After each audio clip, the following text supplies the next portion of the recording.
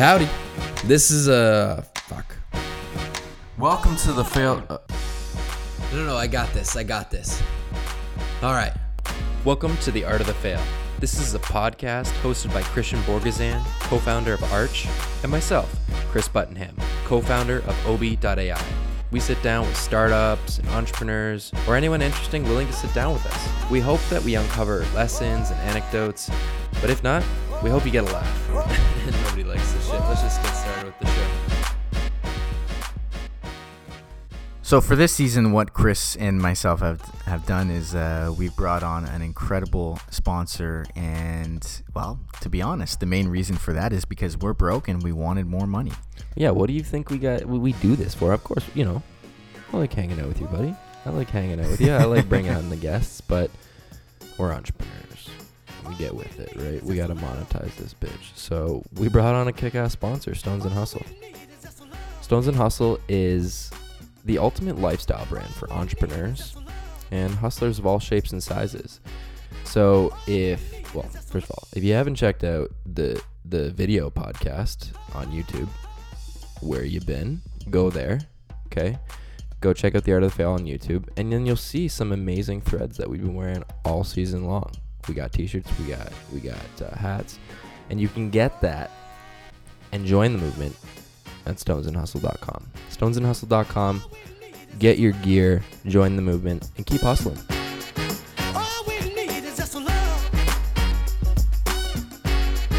All we need is just love. What's up, everyone? Welcome back to another episode of The Art of the Fail. Not to be confused with The Art of the Start. You'll find out in a little bit. Right now, I might have given that away to some people who follow along with this next guest very closely. I'm not even lying to you. I've actually got goosebumps right now. I can't believe that we have him on the show. Wow, I don't even know what to say right now. I'm usually pretty good at these introductions, so I'm sorry right now if I'm screwing this up. I promise you I never do, but this next guest of ours needs no introduction. Arguably one of the most well-known names in Silicon Valley, the startup world, ecosystem, whatever you want to call it. You might know him as an author of about 15 books, speaker, venture capitalist, evangelist of Canva. We just know him as being a great guy. Guy Kawasaki, welcome to the show. Thank you very much. You're very welcome. So like I was saying, we like to do a little bit of a Q&A so that we can get to know the real guy a little bit more. So let's get started. We know what you had for lunch because you just told us that right before we started recording. What'd you have for breakfast today, Guy? Today for breakfast, I had a cup of coffee and oat scone something. I don't know. It was a long time ago. That's okay. iPhone or Android? This might be a controversial answer or question depending on how you answer it. That's a simple question because, two reasons. One is my family and wife in particular wants to know where I am many times. Right. And the second, because you really can't use an Apple Watch without having an iPhone. The reason why Apple Watch, and really 90% of why I use an Apple Watch, is because there's a particularly good surf tracking Apple Watch app that's not available on Android. Yep. Now, having said that, I also have an Android. I have a Pixel 3, and I tried to give it up, but I think the Android interface and the Android OS has so many advantages over iOS. Chris would agree. Yes. My Pixel, so I have a Pixel and an iPhone. Yeah, I have a Pixel. I'm a big Pixel fan, and I love the camera, and the OS is really great. And I just made the switch back to using an iPhone, so it's kind of like relearning a couple things with the interface again. But I like it. I enjoy it. I mean, I kind of missed my iPhone when I didn't have it, so I was sort of like looking for an excuse to get back to using an iPhone. I mean, breaking and smashing your phone accidentally is not the right type of excuse that I would recommend to anyone. It ended up costing me about like $800 anyway, so a very expensive excuse. But I'm back on iPhone. I want to know what gets you, Guy Kawasaki, up in the morning and keeps you motivated. What is it? I have 2 really big tuitions to pay still. Yeah. That's a good one. Marketing can mean so many different things for so many different people. Just the definition alone of what marketing is. What does marketing mean to you? If you could sum it up in a couple words in a sentence. Yeah, so marketing means communicating the unique value of my product or service. Simple. I like it. Easy does it. Guy, what is your favorite book of all time? You are allowed to say one of your own. No, favorite book of all time is If You Want to Write by Brenda Hewlett. Cool. Awesome. I guess before we kind of get into it, what does failing mean to you, and do you believe that failure is inevitable? Well, failure of everything is not inevitable, obviously, but to fail is inevitable. No one bats 1,000. Failure to me means basically running out of money. Yeah, that's a big failure. Yeah, we've talked about that on the show as well. Cool. So speaking about failure, let's get right to it. Let's start talking about those failures and kind of break them down, and then we can kind of take little nuggets from there. So Chris, why don't you take it? Yeah, for sure. So Guy, for the 3 people out there that don't know you, can you just give us a bit of a background on who Guy Kawasaki is and how you came to be? Okay, so basically I worked for Apple in the previous century. I was Apple's software evangelist and then evangelist. My job was to convince people to write Mac software. Then I started some companies. I became a writer and a speaker. I spent a year working for the Motorola division of Google. And now I am the chief evangelist of a company called Canva, which is an online graphics design service. Yep. I'm a Mercedes-Benz brand ambassador. Cool. And finally, I am a executive fellow at the Haas School of Business of UC Berkeley. Nice. So, awesome. Guy, I got to interject there. I actually stumbled across Canva probably about 2 years ago from you, something you might have posted on some sort of social network. I have been hooked ever since. I use Canva probably I might use it every day, actually, just for little things that I'm designing as a non-technical designer. It's a really good tool in my toolbox. So just wanted to say that. Case. Yeah. Cool. Awesome. So that's a good segue, actually, Guy. What does evangelism mean to you, and why have you sort of gravitated to those positions and in a way sort of pioneered those in the tech space? Yeah. Basically, evangelism comes from Greek terminology, meaning bringing the good news. So what an evangelist does is bring the good news. What a salesman does is make commission. Yeah. So I brought the good news of Macintosh. I am currently bringing the news of Canva. So this means that it's not only good for you, but it's also good for the other person. So when I tell you to use Canva, don't get me wrong, it's good for me, but I also believe it is good for you to help you create graphics that help you become a better communicator. Absolutely. Awesome. So let's take it back to the previous century, as you mentioned, and you did work really closely with Steve Jobs, and I was curious, what did failure look like in front of Steve Jobs? Well, it was a humiliating, soul-crushing, intimidating experience because he had very low tolerance for BS and incompetence. And he also, let's just say subtlety wasn't his strong point. So he would just rip. And he would rip you in public. So I learned a very valuable lesson that everybody says be positive, communicate, focus on the good stuff. Steve Jobs did none of that. So he ruled by fear, and I have to tell you that fear works. Yep. So that's actually a follow-up question I had. Can you unpack that a little bit? If you had to, narrow it down, what did you learn about failure from Steve Jobs? it's not an option if you work for Steve Jobs. I had a feeling that would have Yeah. been the exact answer. Dumb- that you dumb would have- question, Chris. That you would have given. No, not a dumb question. I was just, I guess, sort of anticipating Yeah. that guy would have said that. Yeah, but listen, in a sense, Apple had its failures too, right? So nobody's using a Lisa today. Nobody's using an Apple III. Nobody's using a Newton. So it's not like Apple has had 100% success rate. Yeah. Although I would say success rate is a lot higher than most companies. So for me, Steve Jobs, you can interpret what he did in one of two ways, or maybe both even. So one way of looking at him is that he knew what people would come to want. Another way of looking at it is basically he did whatever the hell he wanted, and then he convinced people to want it too. Either of those interpretations work because, frankly, he did both. So, that is a good wrapper around what is failure. It's when you either cannot anticipate what people need, or you are not able to create what you want to create and then make everybody want it.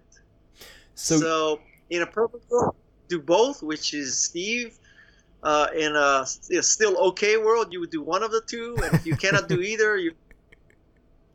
So you famously touted that exact sort of mantra where you shouldn't build things that customers want if you want to be ahead of the curve. Can you explain why it's a failure to actually, listen to your customers in that way? Well, this is a very, very careful thing we have to talk about. So I'm saying that you cannot ask your customers how to revolutionize your product or service. Right. Because your customers are going to tell you, I want a bigger, faster, cheaper Apple II. I want a bigger, faster, cheaper gasoline car. I want a bigger, faster, cheaper, watch. I want a bigger, faster, cheaper Walkman. And so in each of those cases, I don't think Sony customers could have told Sony, build an iPod. And I don't think that Apple's customers would have told it to build a Macintosh. They would have said bigger, faster, cheaper Apple II. Now, once you ship your revolution, iPod, Macintosh, or whatever it is, then customers can tell you how to improve it. But I don't think they can define it initially. Okay. Yeah, that's super interesting, and obviously the dichotomy between both of those is important. Yeah, definitely. So, would you say, this is kind of on another breath as it relates to Apple, would you say that you leaving Apple the few times that you did, was that a mistake? Was that a failure in its own right? The few times that I did what with Apple? You left Apple? Oh, yeah. Yeah, so I left Apple twice, and I turned Steve down for another job. So, was that a mistake? Absolutely. I mean, probably a couple $100 million mistake. So, yeah. That's a big number. Yeah, I mean, looking back, if I had just sucked it up either of those three times, well, first of all, I would not be on your podcast. I don't blame you. Well, the funny backstory, anyways, for everyone listening and watching. Wow, Fortune is really in the follow-up. We probably tried for like 2 years to get Guy on the podcast, and thank God that you are on. Yeah, we've just been like actively trying to get you on the podcast. So I could only imagine if you had those, couple $100 million of dollars, like we wouldn't even been able to get a hold of you in the first place. So I mean, for our sake, thank you, I guess. If I had stayed at Apple and be worth a couple $100 million and all that, my people's people would be responding to you. Yeah. They probably still wouldn't even reply to us, but That's awesome. So, wondering if you could sort of double down on a few of those key quote unquote failures that Apple had, and from your own perspective, share how you think that actually influenced Apple's success in the long run, like the Newton, like the Lisa. I know this is, listen, and I don't work at Apple anymore, so, Yeah. there's no reason for me to just toe a party line.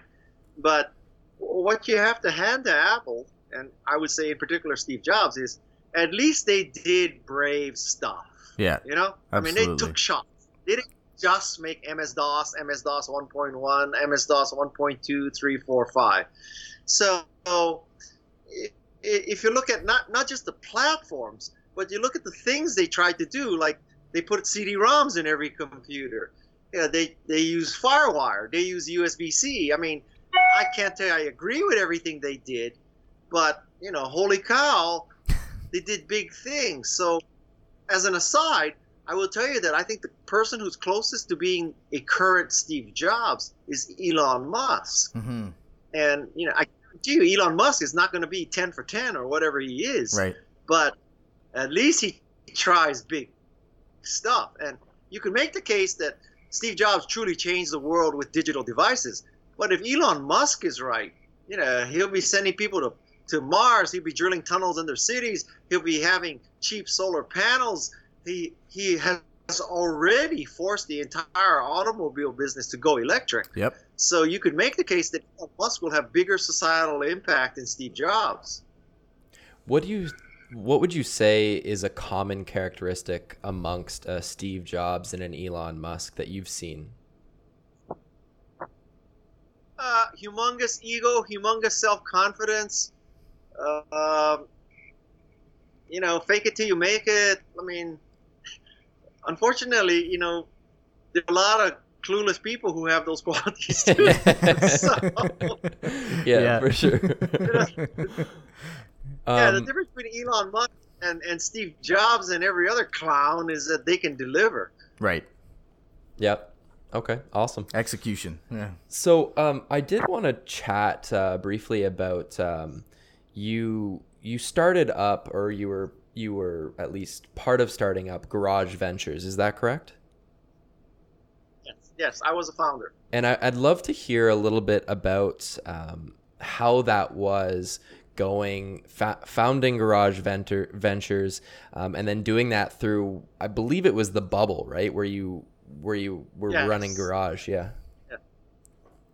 So we started a company called Garage.com, and Garage.com was a little boutique venture capital investment bank. So the vision was that there are lots of entrepreneurs and there's lots of potential investors. There needs to be something in the middle to connect the two. Right. So it would be Garage. And it morphed itself from being an investment bank providing services to becoming a primary investor, like a venture capitalist. Mm-hmm. Say it was moderately successful, nothing like Sequoia or Kleiner Perkins or anything like that. But we were trying to basically democratize venture capital. And it was, a semi-success. And so did that, I think I heard you chat about Garage Ventures and how, you were sort of running that through the financial crisis and how that definitely had an impact in. Yeah, I mean, so we started it during the .com days, and, everything was going to go to infinity and beyond. But then the bubble collapsed, and it was just before we were going to go public. And so, life's a bitch. I mean,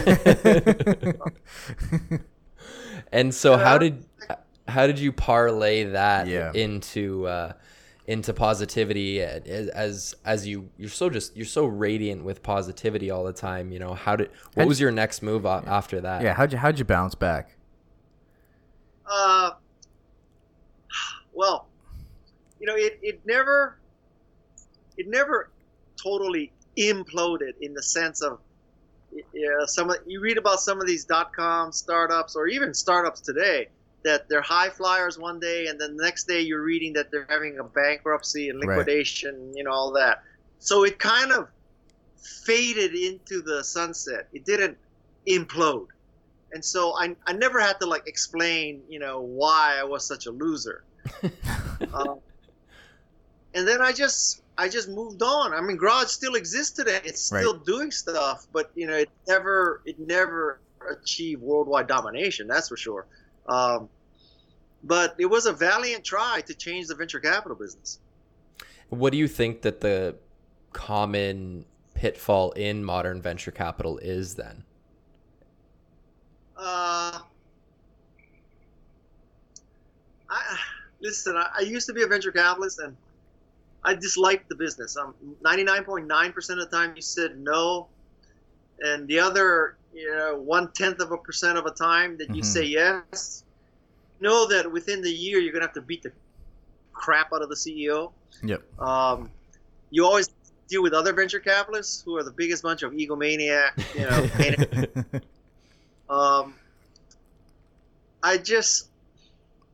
I'm not. Listen, I have great respect for Kleiner Perkins and Sequoia and those kind of places, but I can't tell you that they're high on my list of organizations or industries that I admire. In a sense, the way it works is you raise $1 billion fund, you have a management fee of 1.5%, so you have 1.5% of $1 billion coming in, and that's for you to just show up 5 days a week after you play golf. And if you totally screw up, you still get 1.5% of $1 billion. And then if you don't totally screw up and somebody in your partnership hits a home run, you make tens of millions of dollars.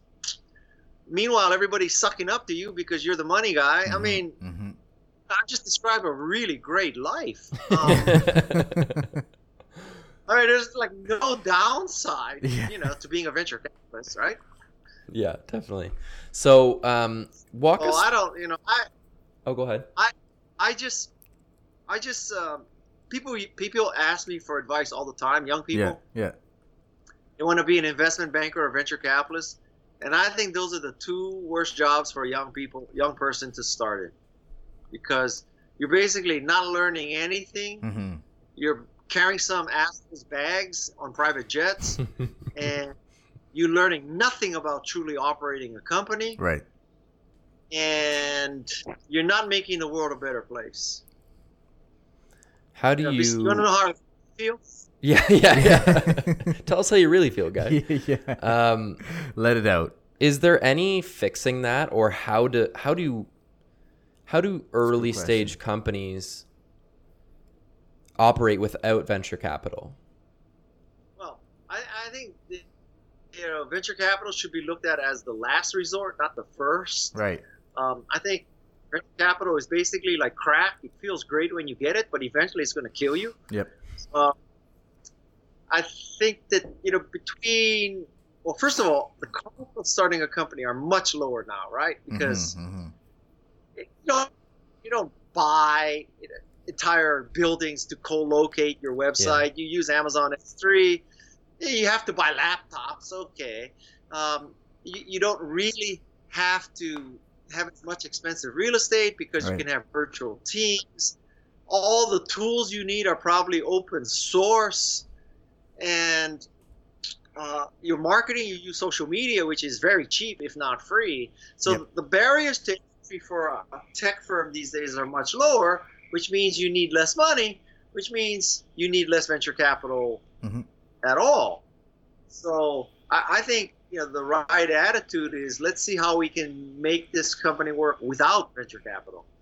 And now, I think it's very important for your audience to understand that there's a so-called venture capital deal. And so people have to understand that a venture capitalist wants to fund the next Apple, Google, Cisco, Facebook, Pinterest, Instagram, Canva. They're not trying to make the world a better place. The venture capitalists, they are not trying to create jobs. They're not trying to help create a new kind of retail outlet or restaurant or whatever. They want to put in $10 million and get $200 million back. Yep. That wipes out most of the kind of startups that happen. So that's not applicable to a restaurant, to a consultancy, to a service operation. I mean, and I think a lot of people, they're just pissing in the wind trying to raise venture capital because they're not a venture capital deal. I mean, you have to be thinking that within 5 years or so, you're going to be doing $200 or $300 million in revenue. Yep. And so that eliminates a lot of service firms and consultancies and restaurants and retail operations. So, it's foolish to spend a year or two trying to raise venture capital. Now, don't get me wrong, there will be a restaurant that raises venture capital and goes public and, becomes the next Starbucks, okay? But, besides Starbucks, who can you name? So, think Google, Apple, Cisco, Yahoo, Pinterest, Instagram, Canva. Not, my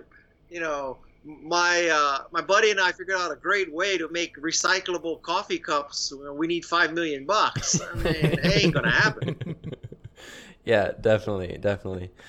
So you talk to a lot of founders, right? And a lot of venture capitalists. What would you say, or what from your experience, is the most common failure in early stage companies?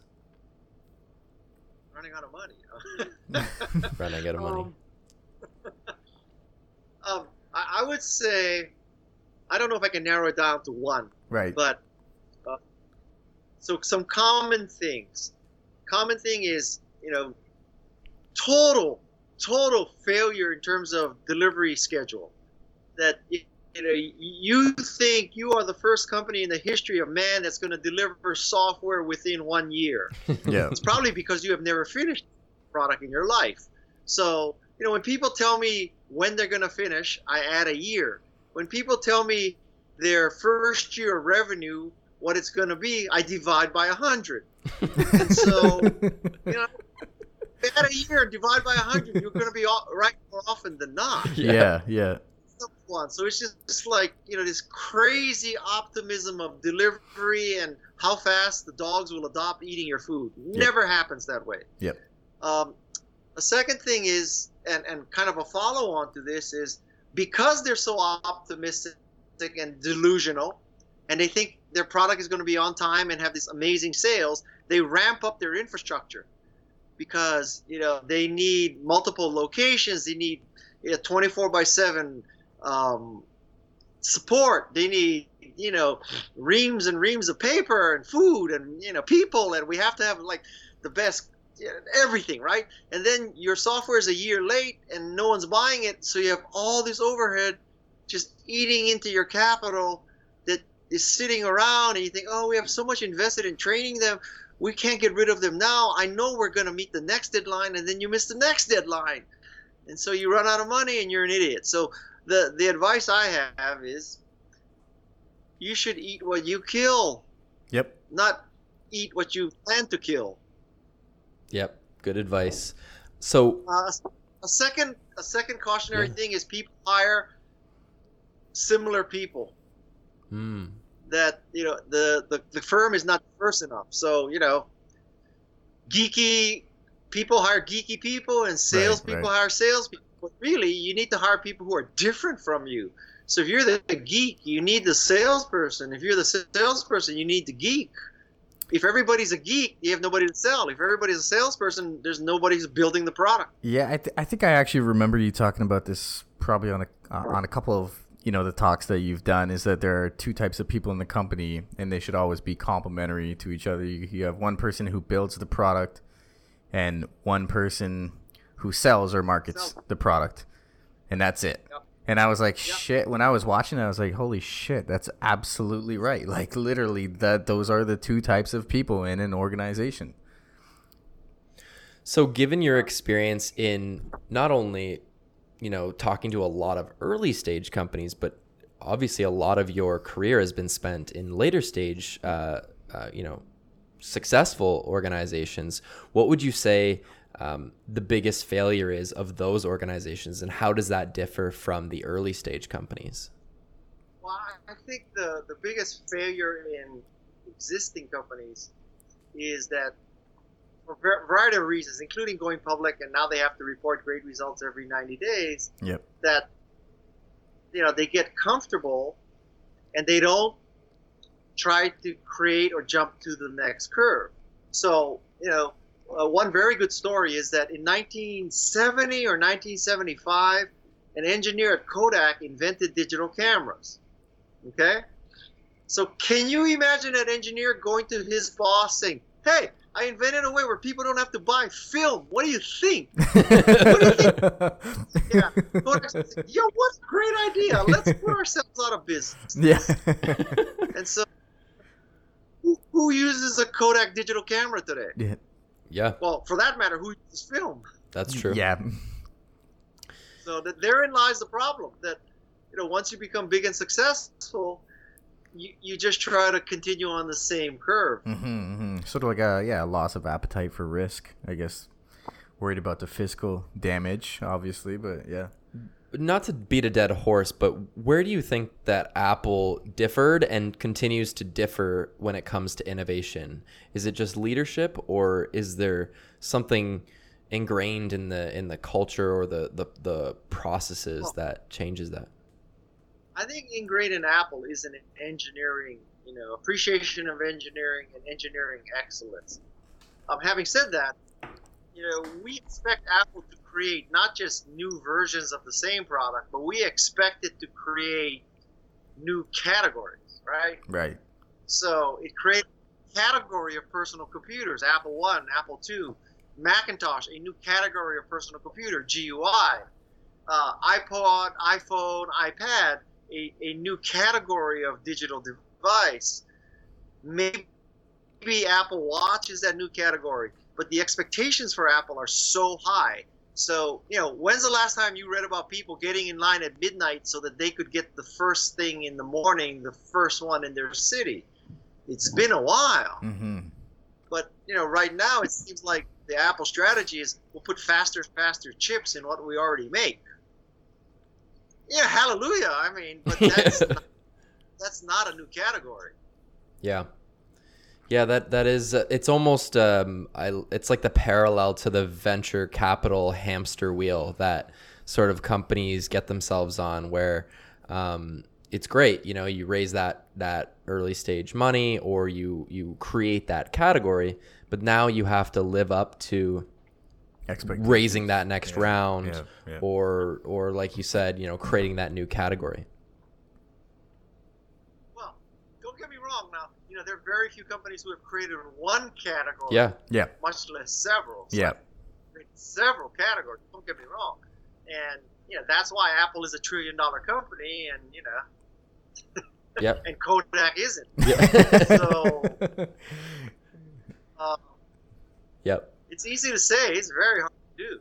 Yep. Definitely. Before we wrap up, I was kind of. I actually didn't know that you were involved with Motorola. I'd kind of love to hear your thoughts and maybe an anecdote or two on that. And I guess we don't even have any context of the timing, but I'm sure you've seen the ups and downs there. Yeah. So Google bought Motorola, and I was the special advisor to the CEO of Motorola, and my interpretation was that Google was going to get into the phone business. Right. And so, once you buy a great brand, Motorola was a great brand, right? I mean, it stood for, it literally invented cell phones. Yep. But then, I don't know why, Google kind of gave up on Motorola and sold it to some Chinese company. And I think that Google gave up too early. I actually think that's also true of Google Plus, but that's a whole different, a whole different direction we could go. So, on the other hand, what do I know? I mean, Google's worth, I don't know about, it's not worth $1 trillion, but it's getting there. So what the hell do I know? But it's interesting that the guy who was in charge of R&D at Motorola is now at Google making all these great Pixel phones. Pixel phones are great phones. Oh, they're awesome. Almost got one. Yeah. Almost. Made the switch back. Yeah, but there's a little story here. So, what I don't understand is, why do people care whether their text bubble is blue or green? I do not understand. It's not fun. And number two, green is a bad thing, right, in this world. And it seems to me, just from a user interface standpoint, if I sent a message and it turned green, I'm on an iPhone, right? Yeah. And it turns green, that's bad, right? Yeah. And to me, though, green means go, green means good, green means money, green means whatever, right? So why is green the bad color? Green should be the good. I agree. Red or blue should be the bad color. I don't understand that at all. I think that's the most insightful thing we will talk about on this season of the podcast. Love it. I'm not proud. Well, Okay, so I have a question for you. yeah. Okay, I'm gonna do a podcast. I've decided I will start a podcast. Podcast is going to be my new exercise instead of writing books. I've written 15 books. I'm tired of writing books. Yeah, I can only imagine. Yeah, I want to do a podcast. So I have 2 ideas for the name of the podcast. One idea is obvious, which is Wise Guy, which is after my latest book, Yep. right? But I am more emotionally attached and more enthusiastic about a second name. So I want you to tell me what you think of me calling my podcast this name, okay? Okay. The name is Duh. D-U-H period. I love it. I like and it. You heard it first on the Art of the Fail. Yeah, I love it. Yeah? You like it? I like it. I love it. I love it. I Yeah. tell some people have your reaction. I tell it to other people and they say, well, that's elitist, it's condescending, it's insulting and all that. And I say, well, there's so much stupidity in this world and so much lying and stuff that maybe people will gravitate towards something that says, well, duh. Well, for example, vaccines don't cause autism. Duh. That's your opening. That's your opening episode. Yeah. Yeah. No, I love it, and I think that why one of the reasons why people resonate so much with you is because of that honesty. Yep. And Absolutely. you know, that transparency. So I think it's a great concept, and again, it first time heard here on the Art of the Fail. Right here. Literally, you're the first public group I've asked this question. So. Yeah, exactly. Amazing. So I actually had a question there in regards to writing that not really on the topic of failure, but I was curious why you were drawn to the medium of writing books. You've written so many books, and I'm wondering, what is it, therapeutic or how did that come to be? And how the hell do you keep writing? It's 15's a lot. Answer to your first question, why writing and all that, or why books, is very honest and very simple. Big advances. Okay, What's that? I love it. Yeah, that's a Guy answer. Yeah, no, well, listen, no, I have gotten big advances, but it's just, to me, writing a book is like putting out a piece of your soul, okay? And the reason why you should write a book is because, duh, you have something to say. Episode number 2. Unfortunately, many people, particularly business writers, Yeah. they write a book for very impure reasons, such as, I want to write a book to position myself as a thought leader. I want to write a book to increase my speaking. I want to write a book to increase my consultancy. I want to write a book for credibility. All total bullshit. Because, you know what? People don't read books or buy books in order to further your career. They're buying and reading books to further their career, their happiness, their life, or whatever. So if you don't have anything to say and all you want to do is, write The Schmo Way by Joe Schmo, published by Schmo Press, just freaking stay at home. I mean, it's... Don't kill trees, man. Yeah. Again, tell us how you really feel, Guy. Let it out, Guy. Let it out. Second question. How do you keep writing? Like when you were writing, I can only imagine like your first book. which might have been in the 80s or 90s, at least a while ago now. Did you have a thought that was like, I'm gonna write 3 books, 4 books? Like, I'm sure you weren't like, I'm gonna write 15 books. No, I said after I wrote The Macintosh Way in 1987, I said, this is it. It's my last book. Yeah. I've said that 14 times. Yeah. So, how did you just keep going? I guess an idea goes off in your head and ideas pop into my head. I said, okay, so now I'll write about evangelism. Then I'll write about startups because I was at, Garage.com. Right. And then I'll write about, Wise Guys, a collection of stories of my life. Right. It's not an autobiography. It's more like, these are all the mistakes I made. Let me tell you how and why and what happened. And this is the lesson. This is the wisdom of everyone. Yeah.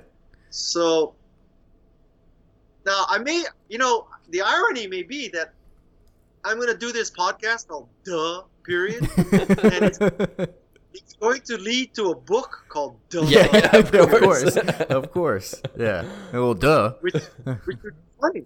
Yeah.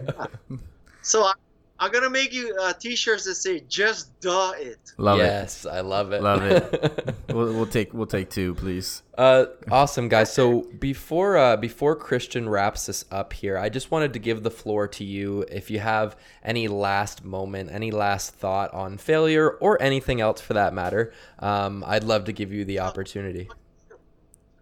So first of all, when you hear people say that, failure is okay, fail fast, all this kind of stuff. Yeah. Total bullshit. Yeah. Failure is not okay. You're screwing around with people's lives and money. You have to do everything you can to avoid failure.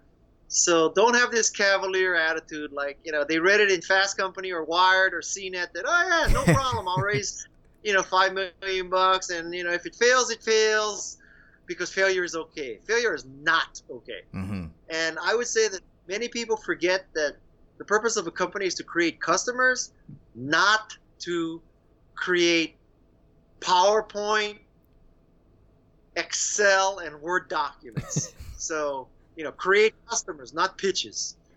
And the third thing is the most important thing you can do is finish your prototype. That is priority number 1, 2, and 3. I love it. Love it. Guy, There you thank go. you so much for the raw and unique perspective today. Before we go, Christian is going to sign us off the way we always sign things off. Yeah. So, Guy, we always like to leave off on one question. Promise you just one more. That's it. Before you can leave these 2 Joe Schmoes here. We always like to ask our guests, if you could pick anyone, someone you know, someone you don't know, someone maybe that even inspires you, who you would like to see come on the show, have a conversation with us about failure and their experiences. Who would that one person be, or even 2 people? It has to be about failure, obviously, right? In and around the topic of failure. Yeah. Hillary Clinton. That would be good. That would be good. Okay, I don't know where you guys stand politically, but it just amazes me that we had the most qualified person running against the least qualified person, and the most qualified person lost. I don't understand that at all. Yeah. What? That's just a follow-up question. That's a big one there, especially us being in Canada. So we've got a lot of questions. So I was listening to I think a podcast that you were on, and you said that after the election you got very political. Why was that? I got very political because I noticed that in your LinkedIn post too, actually. my LinkedIn is all politics. Yes, now. So I noticed the change in that. Yeah, I was in Germany, and I had dinner with these 2 friends, and they said, Guy, we ask our grandparents, and we wonder to this day, how did you let Hitler come to power? And then they said to me, you are in 1930. It is 1934 for America. So you have a choice, basically. Do you want your grandchildren to wonder, did Grandpa resist fascism in America? And that's the day I said, my grandchildren are not going to wonder if I resisted. And that's when I got political. There you go. That's a good answer. That's a great answer. Awesome, Guy. Well, thank you again so much. Appreciate it. Okay. Thank you. I enjoyed this very much. Thank you, So Guy. much, Guy.